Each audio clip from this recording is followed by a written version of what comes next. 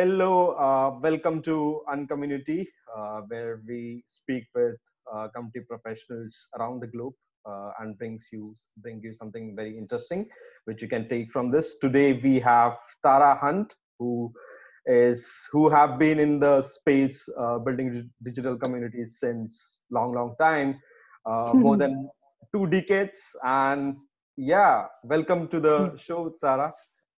Thank you for having me, Mohammed. And thanks for reminding me of how old I am. Yeah, so okay, let's just let's just get started, right? So it'd be very interesting to hear your background. What have you been doing from the very early days, and what are you up to today, and what are you doing as your role there? I will try to compress it into as quick of a overview as possible. But yeah, I started, just personally participating in online communities very early on, actually in the 1990s.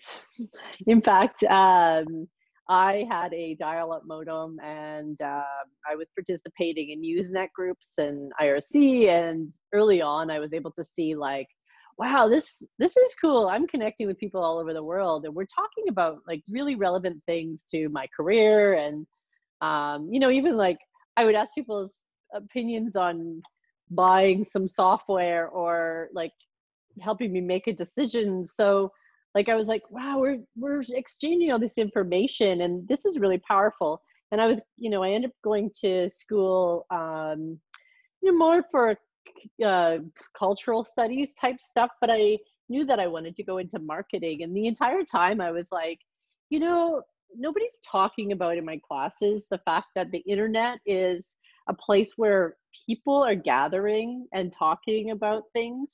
And then I came across this book called The Clue Train Manifesto in the late 90s. It was actually a website that turned into a book. And there was like 99 theses or whatever. And the first one was Markets or Conversations, which just spoke exactly to what I was feeling. It was like, oh, there are people already, like marketing in general, like word of mouth has always been a strong part of marketing, right? You want people to talk about their experience with your product or service to other people like them. And there was this internet thing, so it's no longer just in my my near area of friends. Now I'm getting advice from people all over the world, and that's what they spoke to. They were like, people will talk and drive, you know traffic to your brand. So you have to respect that. And instead of trying to interrupt those conversations or command those conversations, like you need to figure out how to be part of those conversations in a really positive, value added way. And I really love the core message of Clue Train. I started when I found out about blogs and stuff in the late 90s, early 2000s. I started following the Clue Trade Manifesto writers, Doc Searles, I think David Weinberger, they had blogs, Christopher Locke. And I started a blog of my own where I started talking about how we could apply these ideas to online communities.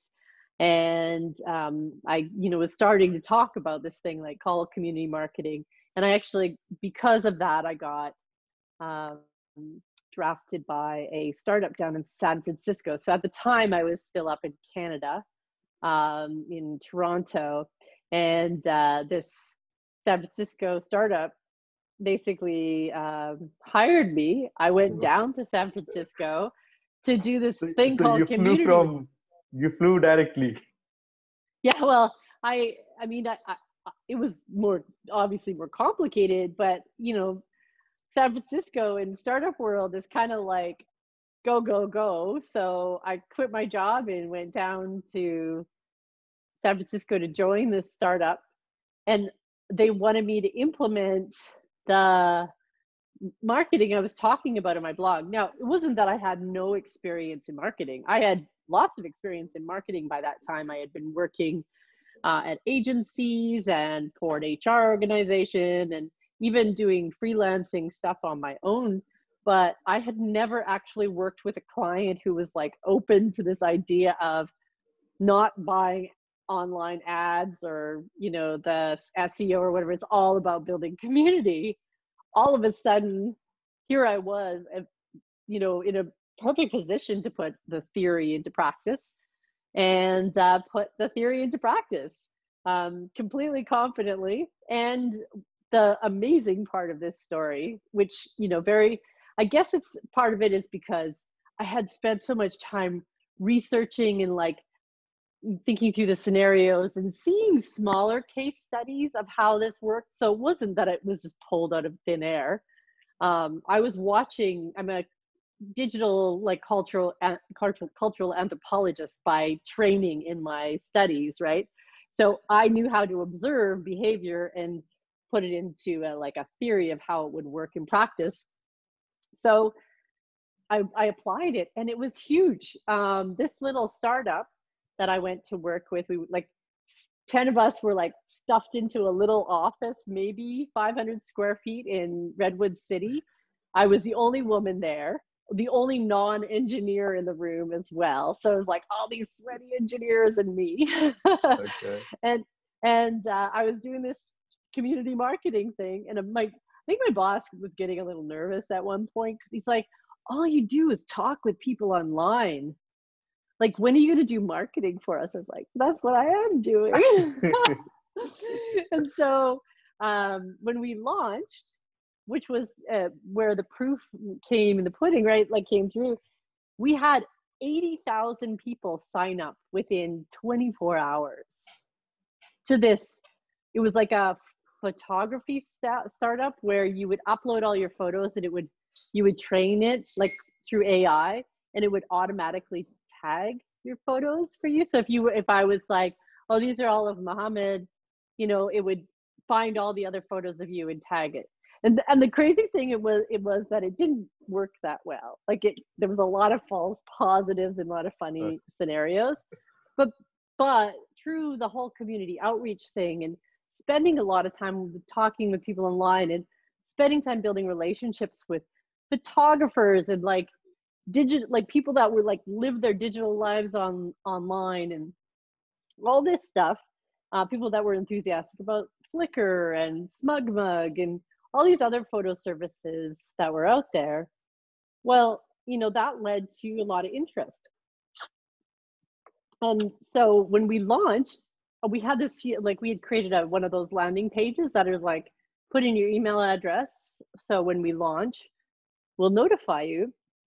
And there were, and this was back in, I mean, this is before Instagram days, right? Oh yeah, it was 2006.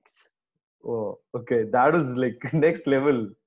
I mean, I mean the amount of effort that you have put, like, because right now to do something similar, it's like you just have to go check their Instagram. But back then there was no Instagram, right? So I'm sure no, there was not even an iPhone, Mohammed. There was not even like the most like advanced phone was like the BlackBerry with like the little keyboard. Oh no, I think the Palm Trio existed at that point too. I'm really making myself sound old, and I am a bit old, but it was interesting because like it worked so well, and we had blogs. Facebook didn't even exist yet.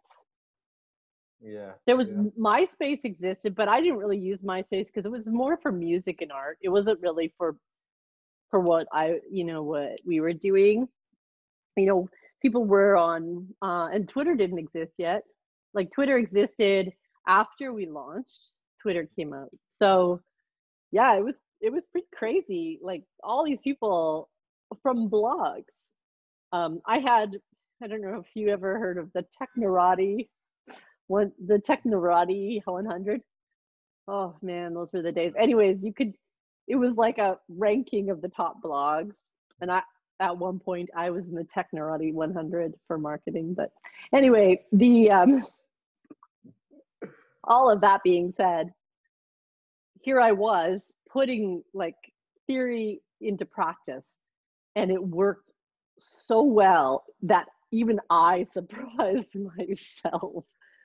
And I remember being invited on this podcast back then, And I was like, okay, sure. And I sounded like a complete idiot because I had no idea why it was like he was asking me all these questions and I blew it for all of them. I was like, oh well, I just hung out with people, went to parties, like took pictures. I had no idea why it worked. I mean, years later I can look back and I can see how building community does require hanging out with people, having conversations, attending events online and off, and making those, friends and relationships and supporting one another. And all of that builds to, helping spread that word of mouth. But at the time, I had no idea, like, what was the mad secret sauce. And he kept trying to get it out of me for the podcast, and I was unable to divulge. I mean, I'm sure like when you start doing this, it was not like very like straightforward. But now, I mean, after all these years, okay, these were the things that worked really well. Yeah, yeah, Well, I interesting. don't know if I still don't think it's straightforward. Community is, there's no formula Mhm. really to community. There are best practices, I guess, or at least like things that we've learned over the years, that we can apply this understanding of human behavior, and human needs to a community model, and understand that people want a sense of belonging. They want to help build something, and they want to feel like they have power and autonomy in that building of that thing. So it's a lot of the times why branded communities fall flat is because branded communities are like, here's a thing, come and celebrate it. And people will come along and be, and they, well, first of all, they may not come along at all. But even if they're fans of the brand is trying to so tightly control the experience that they feel like they have, like, why am I here exactly if you're the only one that's participating and active, like you just want me to chill for you, like that's not a community. I'm here because I want to give you feedback to help improve something, or I want to meet other people who are enthusiastic and maybe we can build and hack together, and learn together. But, a lot of branded communities won't open themselves up to that, and then they fall flat, of course. So, Yeah, I mean, there's a difference between like when someone is building a branded community and then you have this individual personality, like an influencer building a community, right? So, and it's about like one-to-one discussion plus like many-to-many discussions, and uh, it's very difficult to build a community like even a branded community or any kind of community, right? Like you said, there are no rule book. There are just best practices, and there are things that you can avoid, uh, which is very interesting. So I mean, like to just talk about your point, right? Like you are talking about branded communities. So like what do you think should brands do or avoid?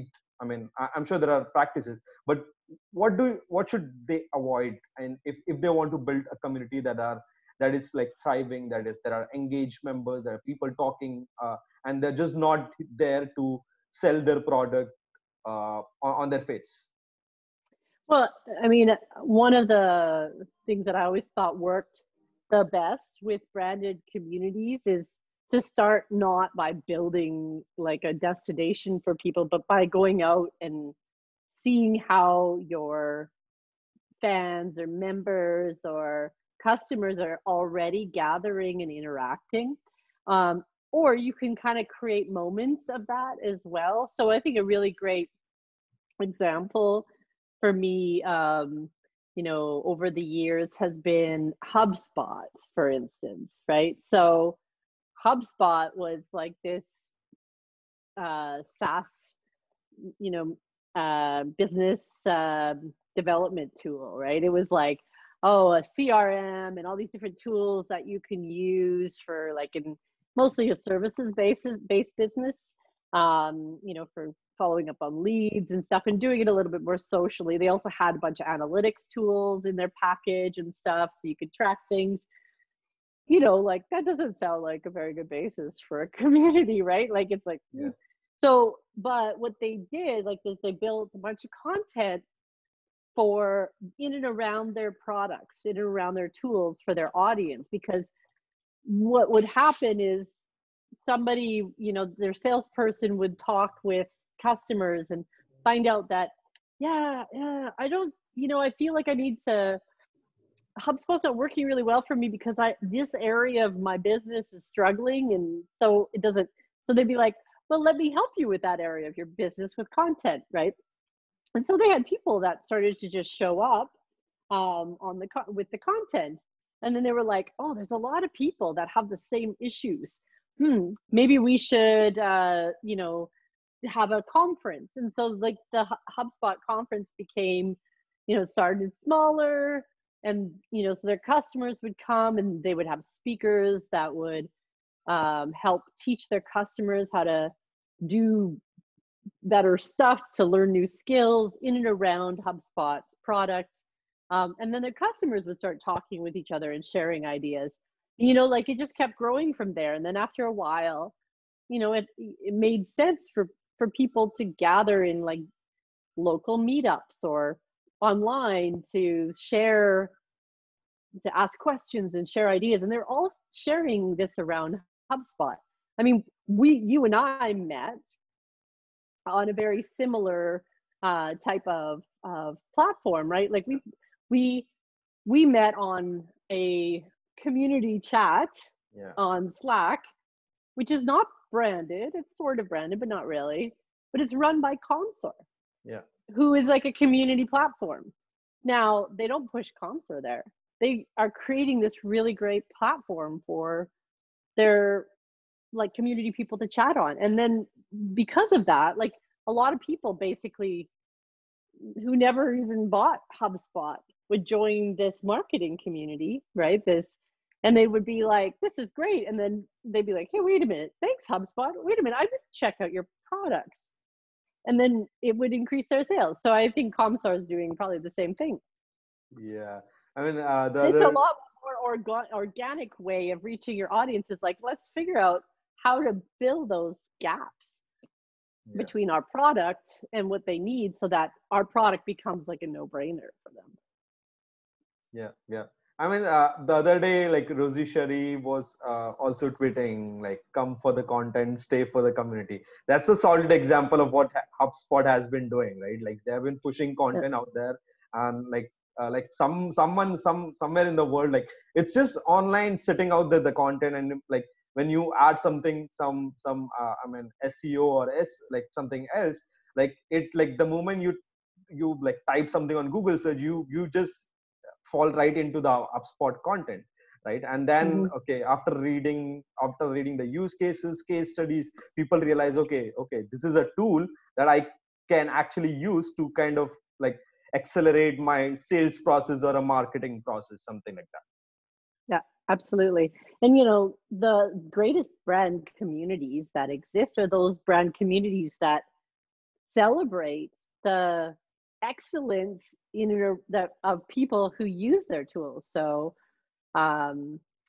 Adobe does a wonderful job of celebrating the designers and artists that are using their tools. They don't say this was done on Photoshop with da. No, they just celebrate the designer. And of course somebody's going to be like, oh my God, I love that design, and then understand that it was built in Photoshop, and that is shown to be such, look what we can do with that powerful tool. They don't even have to say it, it's implied. Lego community, if we're talking about non-tech communities, that's another community that's been strong over the years, because there were people that are enthusiastic about building with these little bricks well into adulthood. And all Lego had to do was like celebrate them, right? Just showcase the really cool stuff that people were building with these little bricks. They didn't have to say, look at how great our bricks are. You know, they all these it was like, look at these cool people over there, and it's implied, right? So, I mean, I think probably the best branded communities out there are communities where you can showcase the talent of the people who use your product or tools or services, and then it's implied, you know, that if you're part of the biggest rock stars in this community, or if you want to become, you're going to have to buy the tool, right? Yeah, yeah. I mean, like, who would have thought like Lego has a community? Like, why? Like, there was no reason. I guess it's because people just come together to kind of work on something, like, and then they showcase, and that's when like Lego or a brand realizes, okay, there is something there. We can actually give them a platform, right? Yeah. Like, it doesn't Well, happen overnight. my favorite community quote ever is, people will support that which they helped to build. So if you can give your customers, your audience, your followers, your fans the ability to control the growth of your company or your brand or whatever it is, um, it's going to be way more successful than if you just say, "Here's a thing," you know. Yeah, yeah, yeah, yeah, yeah. Yeah, I like. Yeah. I mean, if you're wanting to, the best place to, if you're asking yourself, does my brand need a community? Go online and look for people already forming a community around your brand, or maybe around a similar brand, and see what they're doing, and how they're sharing and what they need, and then you fill that need. Yeah, yeah, yeah, You give them that platform. yeah, yeah. Let's continue with the audience and the followers. Like today, I mean, I spend my time on the internet, like a lot of time, my time. So, like people talk about building communities, people talk about building audience, people talk about building followers. So, for you, like what is necessary, or is like, can you do all like both the audience and communities at one point, like at the same time?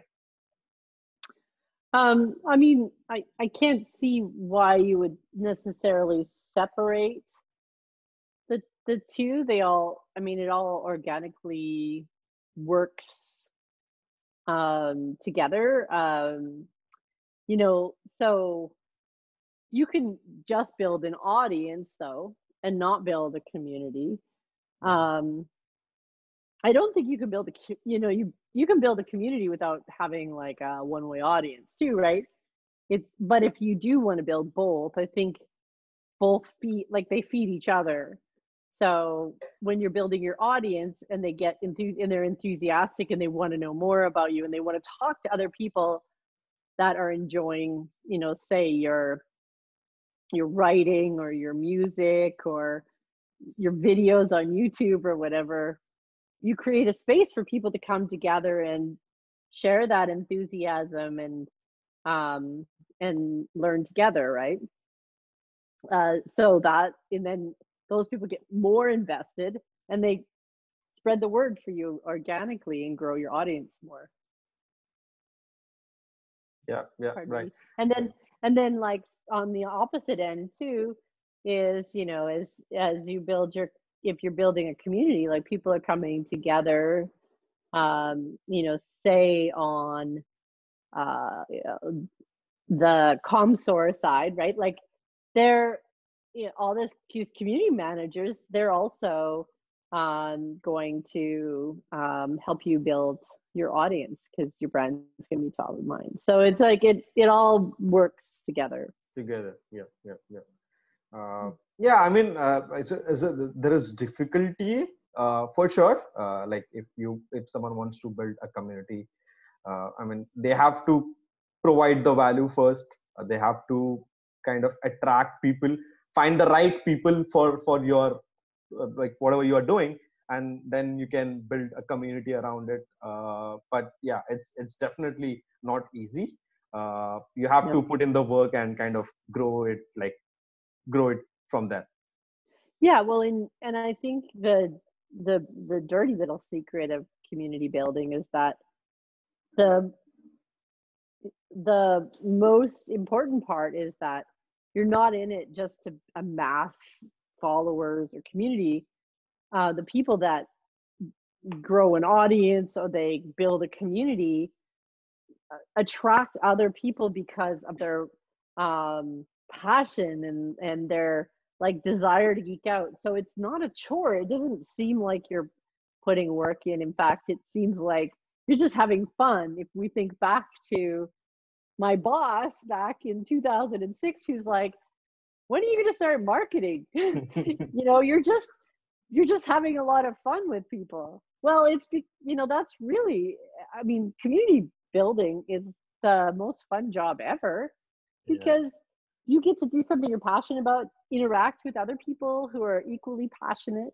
That's what it's all about. It's as soon as it feels like it's a job or like a chore, you're in the wrong place. You're not going to build community. People will be able to see right through it. Yeah. I mean, that's a fair point. Like, community building has to be fun. Like, it's I mean, it's like, it's not a job, it's a fun. Like, you won't get to talk to like thousands of people on any other kind of like job role that you have been doing.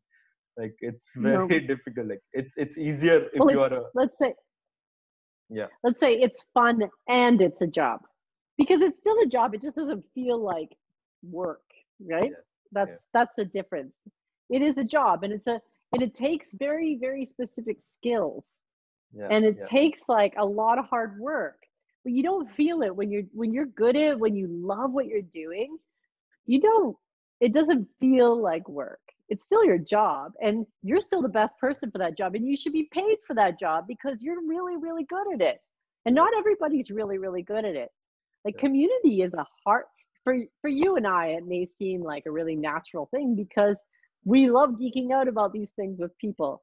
But not everybody like feels comfortable in that position. They don't know what to do. That's not their their core thing. So it's a skill. Yep.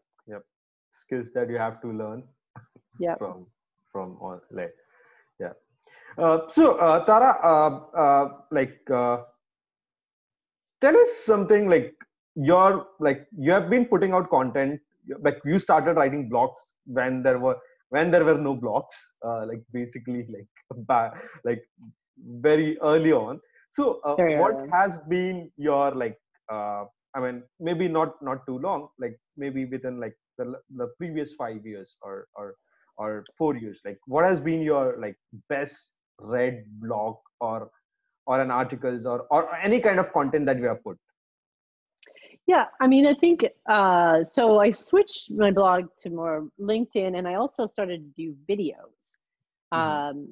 So there the best read, for instance, on LinkedIn has been I think I was trying to look up just recently articles like and how popular they are, and I think the best one is like it was something that I wrote on your why does your content suck or something. It was something like that, like, and it gave sort of all these reasons and then solutions to fixing your content.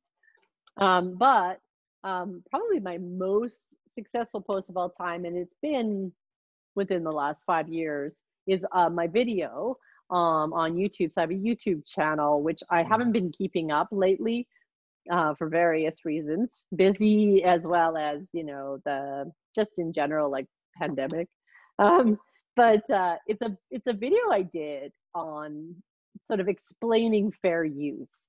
And I don't know if you know that term or that idea, but the reason that it came up was I was running my channel for a while, and I have this sort of like style of editing, or I used to have this style of editing, where I would intersperse like movie or TV clips sometimes to make a joke in my videos to keep them kind of funny and light.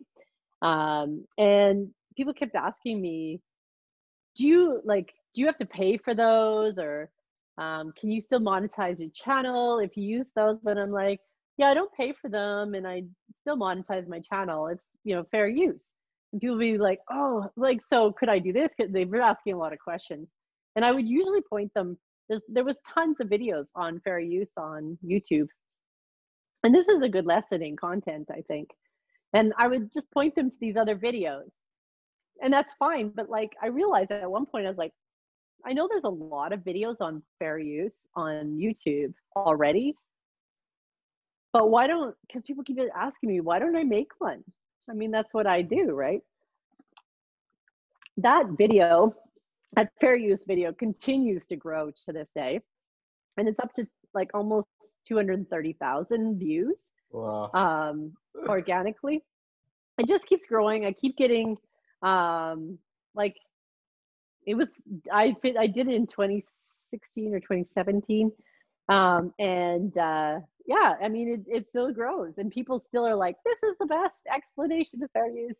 And I go down like the various different sort of points of fair use, like how you can score whether you can use a clip or not use a clip or whatever.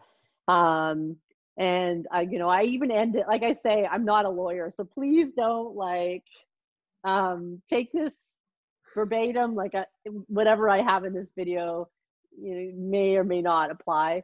And then I sign off the video, my name is Tara, and until I get sued, this has been. We'll share the link for people to see. And people still love that video. And it's funny because as a lesson in content, like I said, there were already a ton of videos on fair use out there. And a lot of people say that. They're like, oh, I know about this area, but there's already a ton of blog posts or, podcasts or articles or videos already on the subject. Why would I make another one to add to it? Well, if you have even the small amount of audience, your audience wants you to deliver that message, right? They want you to tell them how things are because they're following you. They don't want you to send them away. And also, like, maybe you have a different experience that's going to just resonate and connect with people in a different way. So I think that's why that video performed really well. And yeah, that's been like a very successful piece of content for me. I get a lot of subscribers still on my channel. Yeah.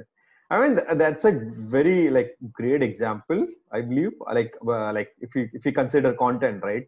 Like if I Google today, like something related to marketing, I'll get tons of articles from Google page 1 to Google page 100 based on that. And you still did it. You still put the content regarding that when there were already existing videos, right? Like that shows that there are people who trust you with your resources and want to watch your content, want to read your content, and that's how it grows slowly, right? Like I'm sure within uploading the video on YouTube channel, it didn't got sudden views, right? It took its own time, and I think that works really well. Content, I guess, and when you mentioned HubSpot, right? So I guess I've been I've read 1 or 2 articles of that brand. I'm sure they had the similar experience, right? They kind of got within a week, within 2 weeks, they got results, and then they they started doubling down on when they kind of figured out the content is working. Yeah, for sure. And you can adjust over time too. A lot of people will, like HubSpot is really good at this. They'll create a post that is of a time, like a complete guide to all the sizes of cover photos and right? And then they'll update it periodically so that it has the most recent dimensions for the images. And so it's even though it's one post or one article, by updating it, it keeps just refreshing and pushing it up in the Google results too.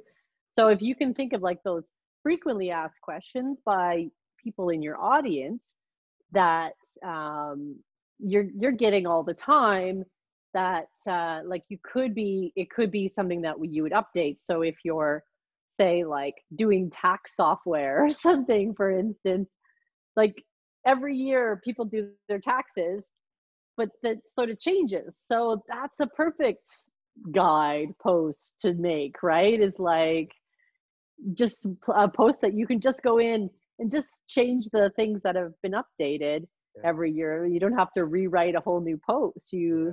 You just Yeah. update. That's a great idea. I mean, if someone is listening to this, please go write tech software. Yeah, there you go. Content Yeah, on like tech software. there's a whole bunch of, it's like first of all, like a fair use video is what we call evergreen content. It's content that is, people will be looking for answers to it for a long time. The only problem with the video is you can't really update it. If fair Yeah. use laws change, I would have to create a whole new video. On a blog post, it's much easier. But like, something that happens in what we call tentpole events. Every year it happens. So back to school, taxes, and New Year's Eve, like all sorts of things that happen every year. If in your industry you provide some expertise around that, those posts can continue to give you that, what they say, like the long tail of growth. Um, um, and so you'll have the depth of years of people coming to your page and giving you, bookmarking it and reading it and sharing it. So Google likes that. And then you have the ability to refresh it so it's new, and Google likes that. It's basically you're like doubling down on everything that Google likes. And so you're going to get to the top of the search. Yeah. I mean, I still go, like, I still have, like, I'm sure, like, more than 500 articles in my bookmarks. And I visit it often because I am sure, like, there are things that are updated, like, related to marketing, content, community Yeah, building. Like, yeah, and for that's a great, sure. yeah.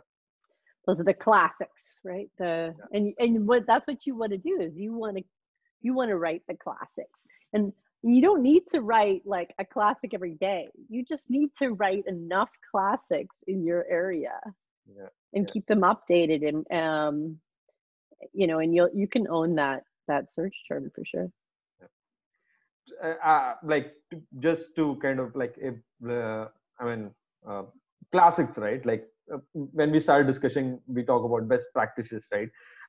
Like, today, if I Google on best practices, I'm sure, like, most of the time it goes to an article on CMX Hub, right? Or a Fever Bee, right? Because, and it's been there since, like, years, and they, like, for the next 5 years, I'm sure they'll still get the traffic, like anyone who searches, right? And that's a great way to, like, you kind of update it on a when things changes, but you don't have to update it often. Yeah, yeah, for sure, and that's how you stay at the top of those results. Yeah. So Tara, tell us, like, you have been, like, you just released something on Kickstarter, and it's called Who the Deck Are You? And it's a card game, and I personally love card games. Like, I've played a lot of card games, but this is something very different, and this is for a company or a brand or a startup, right? So tell us something about this, and what's the goal of this? Yeah, so Who the Deck Are You? It's a brand personality toolkit. It's less of a game, although it's used for more fun, interactive, like collaboration.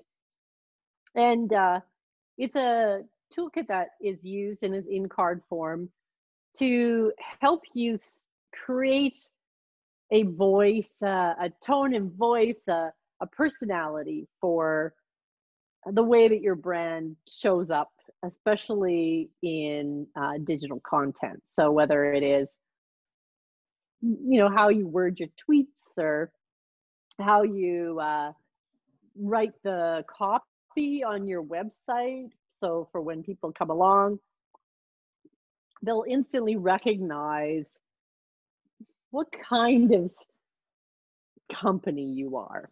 And some really good examples, I think, of strong brand personalities are, one of them is Wendy's, right? People love the fast food brands out there because the fast food brands have a ton of personality.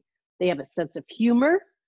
They have, you could describe their characteristics, like they're sassy and like punny or whatever.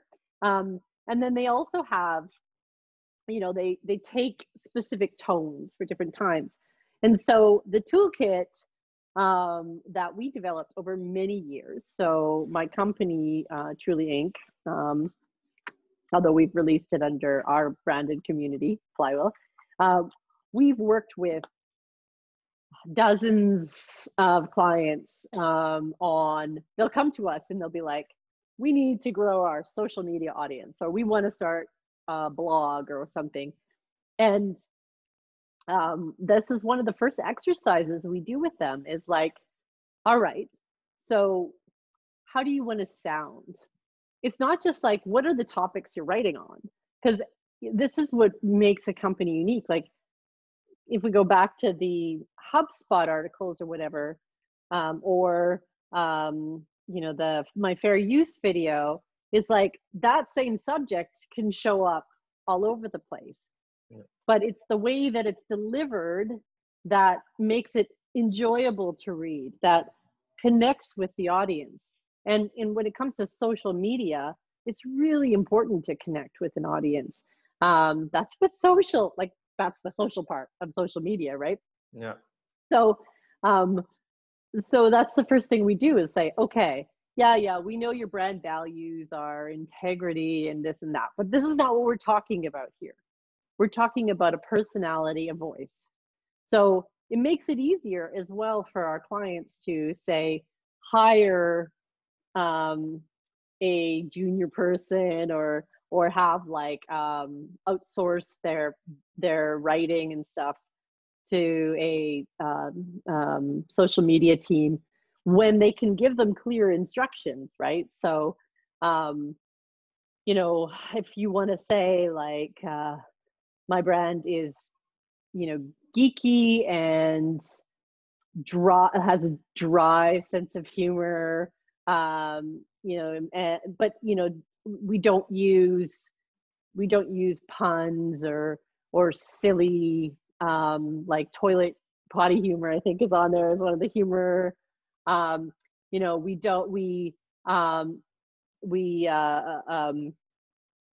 It would have two sides of your character traits, your personality. We have what we call the safe traits, which every brand is like easily like, oh yeah, I can totally be creative, right, or whatever, or that sort of thing. But then we have the provocative traits, which I have the box here. We have the provocative traits, and the provocative traits, which I'll pull at one, is contrarian, for instance. So maybe your brand, the whole is like a bit contrarian. Like, so when somebody says, this is the way that we always do it, your brand is going to always say, is it really the way that we're always going to do it? So we have a description on the back of the card. It says, contrarian, it says, the way it's always been done is just not going to cut it for you. And then we give an example. Think different was born out of this trait. So Apple, their branding has always been a little contrarian, right? It's like, no, we're not going to be like everybody else, right? And then T-Mobile, when they did the uncarrier revolution, that was highly contrarian. So so those are like the provocative traits, you're cheap is another provocative one. Like, it's about cutting costs, bargain hunter, like we like to save money, like hell yeah. And then on the safe, you'll have things like empathetic. Nobody can disagree with empathetic, able to get inside of, each other's heads. So like you think about like a lot of different health brands like the Mayo Clinic or Humana or whatever, they have to be more empathetic, like, oh, I hear you, right? So those are, when you put all of that together, what you end up with, like, is you lay out what your safe and your provocative traits are, your sense of humor, right? What kind of sense of humor are you going to have? And then the last exercise is all about setting tones for different times, right? So people get tone wrong all the time. So you need to know how you're going to change your tone in a crisis. I mean, this has been very relevant for 2020, right? Yeah. How do you change your tone? Like, you can't continue to be your silly, sassy self if Now. like if the world is burning, right? Yeah. So what's the tone you're going to take in that moment? Also, if a customer is mad at you, you can't be like, oh, I'm going to make a funny, like you got Yeah. to know how. And this like kit becomes a really great basis. You do this exercise with your team and everybody agrees on your 10 traits, positive, like safe and provocative, and your tones and your sense of humor. You are able to put it on paper, give examples of what that sounds like, and now it gets written into stone so that when somebody's come along, a new employee, for instance, and is like, you're like, now you're in charge of the Twitter account. They don't just have to be like, okay, I'm gonna like just willy-nilly start sounding like I want to sound. They have a really good guideline to keeping your brand voice consistent through that. So yeah, that's what that deck is all about. It's something we dreamed up because we kept doing these exercises with clients over the years, and then we're like, we should just make this into a deck. That would be fun, and that's what we did. So when you spoke, I'm sure like there are a lot of things that we can take away from this brand deck, right? Whatever there is you have been building. I mean, it's because of your knowledge and learnings for years. It's like 2020, you thought about building this, right? Like, and when you talk about brands and social media, I love Slack. I think they're very empathetic. I mean, I've seen their tweets. They're awesome. Like it's like, oh, I hear you, we are really sorry, but like they do it really well, and I love about that, right? And then about like Wendy's or Burger King, I mean it's like I'm sure like the sound of or the tone of the brand changed over time, right? It was not always like this. And I mean for a new brand or something, I could be wrong. For a brand who is just starting, I mean, they should also try various things. What works, I don't know, right? Like it's not always like you have something which is decided and you have to go with that. You can just experiment with different tone with your brand. Yeah, but I think it's even pardon me, even after you experiment, it's important to solidify, because the difference between a human being talking and a brand talking is a human being. We have personalities that we gain over our life, right? And we know what those personalities are. We know when it feels authentic, when it doesn't feel authentic. With a brand, it's a collection of people, right? It's a collection of interests.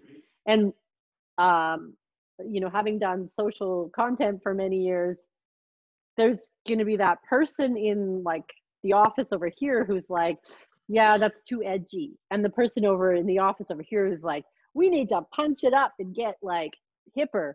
So this helps you do is come together as a team and decide, how far does that line go? And once you agree on it, then consistency is really important for a person, but for a brand as well. And if you don't have consistency, you're just a robot, right? You're just like, I'm just putting out content. But as soon as as soon as people pick up on personality on social, there's like an instant feeling of, I guess, like camaraderie with a brand. Like the brands that have personality are the brands that people are drawn to. The brands that are all over the map or don't have, or just try to be neutral, people don't care about them, Yeah. I mean, you have to kind of think like a person and think like what your audience wants in reality, right? You can't just talk about, like, you can't be neutral and like do like post something on LinkedIn and post something, it's the similar thing on Twitter, right? You have two different set of audience, and you Right. have to be very different when you're doing. Yeah. And I mean, clarity when it comes to a brand that is, you're trying to you're trying to grow your audience, and you are also, you know, you're hiring different people to represent that voice. Like, that clarity is so important at that point. Yeah. And I think this goes same to even in communities, right? Private communities or any public communities, your tone has to be very important. Like what you as a community, like community leader or a community professional, so if someone is building a community, like you need to make sure that like you have a tone when you're talking to people.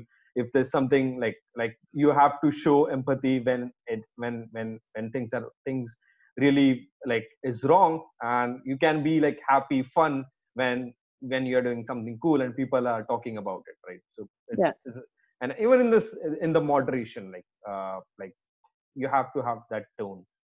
Yeah, for sure. Well, you can think about different communities where brand voices or voices come into play in the personalities.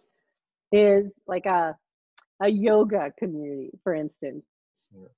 I'm sure in your head, the first thing you thought was like chill and meditative and yeah, like all that, right? And then you think of like a Harley Davidson community, Thrill. the other side of things, like tough and brash and rock and roll, right? Those are like, they pop into people's heads instantly what the expectations are there too. So, I mean, and there's also ways in which you can play with that too. You could be like, I actually came across a while back a yoga community, speaking of which, that it's called like Sailor Mouth Yoga or something. And basically it was all for like people who were like frustrated, and they'd be doing yoga and they would like yell things. So they had a whole different personality. People would swear, like they'd be doing a downward dog and they would like be like, ah, you know, like so it was, and because of that, they were popular for a person who wouldn't necessarily be attracted to the namaste kind of community, because that person needs to get their frustration and anger out. Yeah. Interesting. So we're coming to the end of it, and I have this very interesting question, I guess. Million members in a community today, or 100 members every day for the next 365 days, which one would you choose and why? Oh, the latter for sure. 100 every day for the next 365 days. I would even say maybe 10 a day for the next 3 years, or whatever it is, or however that works out. Because like having too many people at once completely, like you can't personalize, you can't get to know the community members, you can't build trust. It's just too, that kind of growth. Like I joined this one community called Online Gurus, and it has like 30,000 marketing people in it, and it was so noisy and like completely full of spammers. Like I turned it off. Whereas I really love smaller, slow growth communities, like like the community chat, where a couple people come every day and they introduce themselves, and you have time to go read their profiles and like get to know them. You're not inundated, so I don't know, it's for me it's slow and steady growth. It's good. I've choose that, like 10 a day for the next 3 years, because like it's the personal, like getting to know people is very important, and kind of knowing them. instead of if you have like million members, like you don't know where things can go. Like it's Yep. just like full of like a city kind of thing wherein nobody knows what's happening. Yeah, for Which is sure. like, yeah. And I love, like, I think slow, like, I mean, that is one of the, like, could be one of the reason where you should have a small and tight niche community where there are like set of people, and it's okay if you grow one person a day or something like that, right? Like you have Yeah, this real connection between people. yeah, absolutely. Absolutely. Yeah. I mean, I even don't even want a million people in a community. I just think it's not even a community anymore. It's like Yeah. it's Facebook, and it's like full of Yeah, too much, yeah. too much. Yeah. So what's your favorite book, and what why? Okay. My favorite book is got to be Counting for Nothing by Marilyn Waring. It is a economics book. And Marilyn wrote that probably in the 1970s. So it's been around for a long time. And it was one of the first books to say why GDP, or gross domestic product, is a terrible way to measure the health of a community. I mean, since then, that conversation has shifted and grown and morphed a lot. But when I read it back in the 90s, Mhm. it completely changed the way I looked at economics, and it got me really interested in economics altogether. So, and then I got to meet Marilyn Ah. a couple of times, and because I was such a fan, the National Film Board of Canada, who did a documentary on her book because it was so pivotal, invited me to write a article on the anniversary of the book a few Oh, years back. that's nice. That's Yeah. okay. I think this is okay. Have you watched the latest Netflix film, The Social Dilemma? Oh yeah. Hmm. What do you think of the movie? Is it very wrong? Is it right? Or what can we learn Okay. as a It's human being?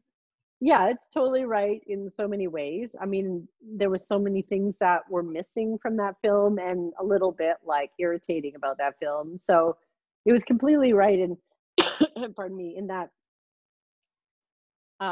social networks lost their way a long time ago and now have, instead of like I think they all were well intentioned when they started to connect people and to do more of what we were talking about earlier, build these communities and of interest and help people get to know each other better and da da da.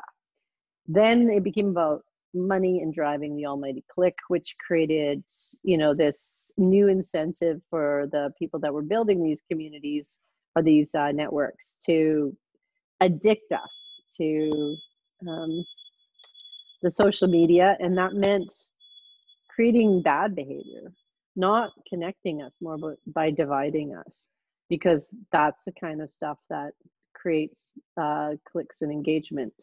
It's like this idea of high intensity emotions actually creates more focus and sharing. And that's what they optimize for rather than those, happy things, which is Yeah, not happiness is like, it's weird, but people, when they're happy and like content, they don't engage as much. Weird, right? yeah, yeah. So when they're angry and upset, they engage. So yeah, that premise of the film was totally bang on. The problem is they really didn't examine, well, number one, they had the same people that built it, um, in the film. And it was like, you guys knew this all along. You were talking about adjusting people's behavior. Don't play innocent. Like, oh, whoops, whoops, we broke society. We broke the world. Yeah. Whoops. Like, there's no accountability. That's a big problem. And then, of course, like, there is a there's a huge lack of diversity in the film. Everybody's like kind of US white, Yeah, yeah. well-to-do in there. Yeah. So like they did not examine, where was it, just recently that there were like people murdering each other because of Facebook. Oh, where was that? The why am I blanking? Anyways, Yeah. I'll look it up. It was horrific. Um, but yeah, like there are countries around the world where the consequences of this clickbaiting has led to murderous rampages between groups of people, and it's going to happen in the U.S. By the way, I mean, I'm so scared of. I'm happy that I'm in Canada, but I have a lot of friends in the U.S. that I'm really afraid for, um, just because of the how heated things have become. Yeah. How heated, and people are willing to, you know, kids are taking guns and shooting protesters, and that's I just feel like worse and worse things are going to happen, and I'm not going to be going to the U.S. anytime soon. Yeah. Yeah. they Yeah. they Yeah. broke America. They broke the world. You know, like so. So I think it's a lot bigger than what the movie even talks about. And I think a lot of us were like, duh, we kind of knew that. We didn't need a movie to say that. And We that's need on a movie. Netflix. Yeah. Like Yeah. we need a movie that gets into more solutions from people who have watched what's happening for many years in horror. They weren't the ones that built it, Yeah. but they were the ones on the outside who were whistleblowing and warning, and they really didn't show a lot of that. Yeah. There was a young guy who committed suicide years ago. One of the founders, I guess, of Reddit, Aaron Swartz. Yeah. Yeah. Aaron Schwartz. Yeah. Yeah. He was still his 30s or 20s. Like I've Yeah. known, like, since I started my journey in community building, we through open source, like everywhere we go, we used to talk about that personality. Yeah, for sure. So, you know, oh, by the way, it was the Rohingya crisis that was basically fueled by Facebook. Yeah, so like these are, it's it seems too lighthearted of a treatment for. We're gonna look back at this time and be like, whoa, why did we not pull the plug? Like, You know, and it's unfortunate because I used to be what we, you know, what was called a digital utopian, somebody who believed very strongly in the power of technology to level the playing field and, you know, I'll like those raise all boats with the tide, right? yeah. But that was so naive of me to think that that was where we would continue to move towards when money came into play. Yeah. Yeah. I hate to end the podcast on such a depressing note. Yeah. But yay, TikTok. It sounds Yeah. like it's like a much It's fun. more friendly Yeah. platform. Yeah. I'm not on TikTok because my niece said, had me on TikTok with her, and one of her friends said, "Okay, boomer," to me, and I was like, I'm out of here. I'm not going to do this anymore. Interesting. So, where can we find you, Tara? Where are you online? Your Twitter, and yeah. I am online still, despite everything else. Yeah, you can usually find me at Miss Rogue on pretty much every platform. So MISSROGUE. I have a company, Truly Inc., TRULYINC, but also we have a marketing community that we run called Flywheel, which is spelled PHLYWHEL, like Superfly, Flywheel. Very 90s reference. Yeah, join the community, yeah, the marketing sure. community. Yeah. So, what's with? Is it? Yeah, PH, right? Starts with PH. Yeah, Flywheel, yeah. Okay. All right. Okay. All right. That's it for today, folks. Thank you for joining. Stay safe and have a great evening. Bye. Thank you.